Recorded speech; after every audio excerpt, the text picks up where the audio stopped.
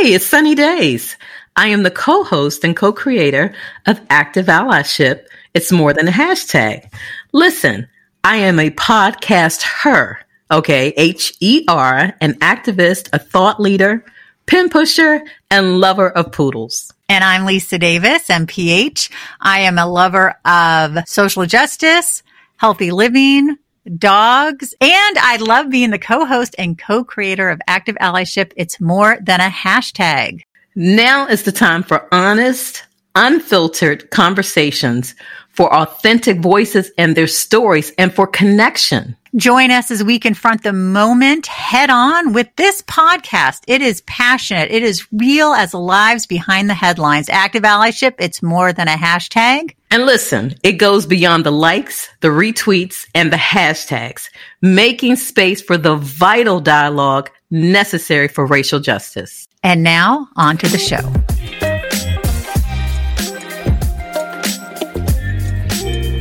Hi, I'm Lisa Davis. So glad you're listening to Active Allyship. It's more than a hashtag. My amazing co-host, Sunny, is away today. I just read an amazing book. If you know me, you know I love memoirs, and it is by the wonderful Precious Brady Davis. Precious Brady Davis is an award-winning diversity advocate, communications professional, and public speaker. She currently serves as the Associate Regional Communications Director at the Sierra Club. She served for 3 years as the Assistant Director of Diversity Recruitment Initiatives at Columbia College Chicago, her alma mater, implementing the campus-wide diversity initiative and providing leadership and oversight of national diversity recruitment and inclusion policy initiatives. She also served as the Youth Outreach Coordinator at the Center on Halsted, the largest LGBTQ community center in the Midwest. During Precious's tenure, she launched a $1.6 million CDC HIV prevention grant, which provided outreach, education, youth programming, and testing services to over 3,000 young African American and Latinx gay, bi, and trans youth. Precious is married to Miles Brady and lives in Hyde Park on the south side of Chicago, where they are raising their daughter, Zane. In her free time, she enjoys online shoe shopping, travel, and fine dining with friends. Precious, welcome to Active Allyship. It's more than a hashtag. It is so wonderful to have you. Hi, Lisa. Good morning. Thank you so much for having me. It's so great to have you on. Oh my gosh. I read your book in one sitting. I mean, it's absolutely incredible. I was so moved. And there's something you write in the beginning that I thought was so poignant. You write, how much trauma can one endure as a child before subconscious survival mechanisms override our mind and memories can't be trusted? You went through so much. And I know people who also have had so much trauma. And sometimes you're like, wait, did that happen that way? What's going on? If you could talk about your childhood, and we can start there. Absolutely. That is part of why I wrote this book. Because growing up, I felt like I inherited so many sordid truths from so many people. And while I was there, I lived it as well. But I really wanted to go back and check into what happened. like what is the truth of what happened before I was here, and also while I was a child. And growing up, I obviously was given up. I talk about in the book, and, I was in and out of foster care growing up. And I had a very traumatic childhood in terms of being a gender nonconforming child raised in Omaha, Nebraska. In the 90s, we were not having conversations about the LGBTQ community. I think Ellen DeGeneres coming out, I think that was the closest thing, that I could relate to, when I was, closer to starting to be a teenager. But, being raised in the church in Nebraska, being a gender nonconforming kid, that is something that is not accepted. And at a very early age, I showed signs of femininity, and it was absolutely not accepted, from the way that I walked down, the aisle of a grocery store, to the way that I wore a watch on my right wrist.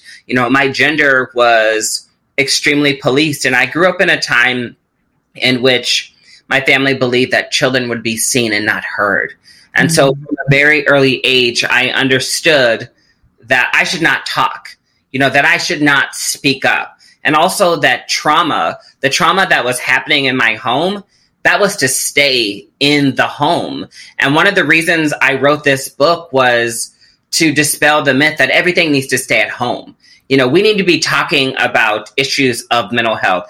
We need to be talking about breaking the cycle of intergenerational trauma. Oh, absolutely. Sunny usually always asks the first question, which is, what were you marinated in? Which I realized I should have asked you first. So I will put that. I apologize. I'm just so used to asking that. So what were you marinated in? I love that. I love that question. I was marinated in a non-denominational church where holiness was the standard practice of the day. And everything was really about being in consecration to God and being saved, and the act, of sanctuary, the act of submission, the act of obedience is at the core of the religion. And when it comes to Pentecostal faith, and difference and nonconformity is something that is not allowed. While there are personality-based preachers, there is an adherence to biblical doctrine and biblical teaching. Anything that delineates from that is deemed as deviant and is marked as sin. And so for me, I was marked as deviant. What I was doing was sinful, wearing, prancing around in girl shoes, being feminine. That was out of God's calling for my life and who God was calling me to be. I mean, I was marinated in being a great preacher. And that is what is so funny about my life now, that I feel it's come full circle. I mean, sometimes in my life, I call myself a trans evangelist, because now, instead of being a preacher, when it comes to Christian doctrine, I talk about LGBTQIA inclusivity. Yeah. One of the things, and there's so many things in the book, I have like a million quotes, but one was, quote, I believe that the Pentecostal faith is not only divinely inspired by the resurrection of Jesus Christ, but operates off the energy of people who come together and pour out their hearts, vulnerabilities, and desires. At the same time, assembly in faith can lead to groupthink, which can in turn discourage individuals from challenging or critiquing key pieces of doctrine that seek to control people's lives. And yet, even just like the title of the book, I have always been me. You were still going to always be you, but you had to wrestle with that. Talk to us about that. Absolutely. There's so much there that I could talk about. I think that for starters, I want to say, when writing the book, I wanted to write it from a place of healing. And so when talking about my Pentecostal faith, I reflect on the act of community first. People coming together. The act of folks assembling, the act of worship. I believe that those people are doing that in earnest. They are trying to connect to their souls and what they believe is God's work for their life. And for me, it was something that rooted me in my first act of community, of walking into greeters who hugged me, of coming from a space where I didn't feel loved, to be hugged and embraced. That was affirmational for me. And I talk about in the book, that's where I got my name from. It was a woman who looked at me and said, "Precious." And I've never forgotten it in my entire life. But at the same time, I do think it's stifling of hearing one man saying, "Thus saith the Lord," and that's it, without doing any other research, without embracing any other kind of worldview. There is a declarative sense that comes forward and that says that this is the only way, And I find that so problematic, not just within the faith, but within the ways in which you see and navigate the world. Like, we all should be constantly learning from others' experiences. We should be taking history so that we don't repeat it. We should be learning from being in community with one another. And I think that is what stifled me for so long, that I was trying to be in adherence to God's calling in my life of who they said that God was calling me to be, not of what I knew was percolating on the inside of me and who I was. Even in those spaces, I was very theatrical. I wore the suits. I was still me. I still was involved, in performance in those spaces. Yeah, I think that's so incredibly important that you were able to hang on to yourself. The show is Active Allyship. It's more than a hashtag. And you write about Mrs. Watsky, and you write she was an ally. What does allyship mean to you? We only have a few minutes. I'm actually hoping you'll come back. Allyship is an action. Allyship is creating a space outside of a world of your own. Allyship is safety. Mrs. Watsky created a space for me to just be. It was a space for me to just show up.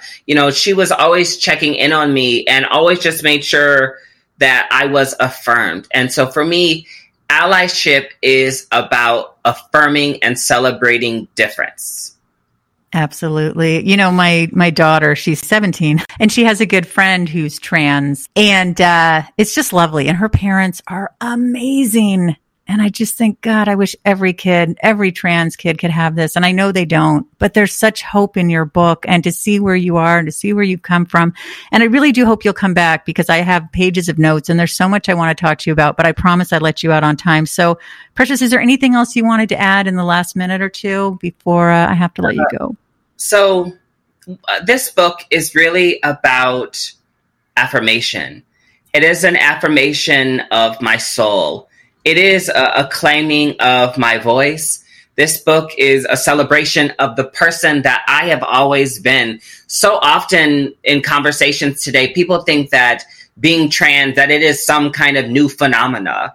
Right. And it is not. There is just a label for it now. Yeah. And I hope that people see that our lives have dignity and worth, and that they see the humanity that we each embody as trans folks, and that we have the ability to be loved. We have aspirations, we have careers, we have dreams.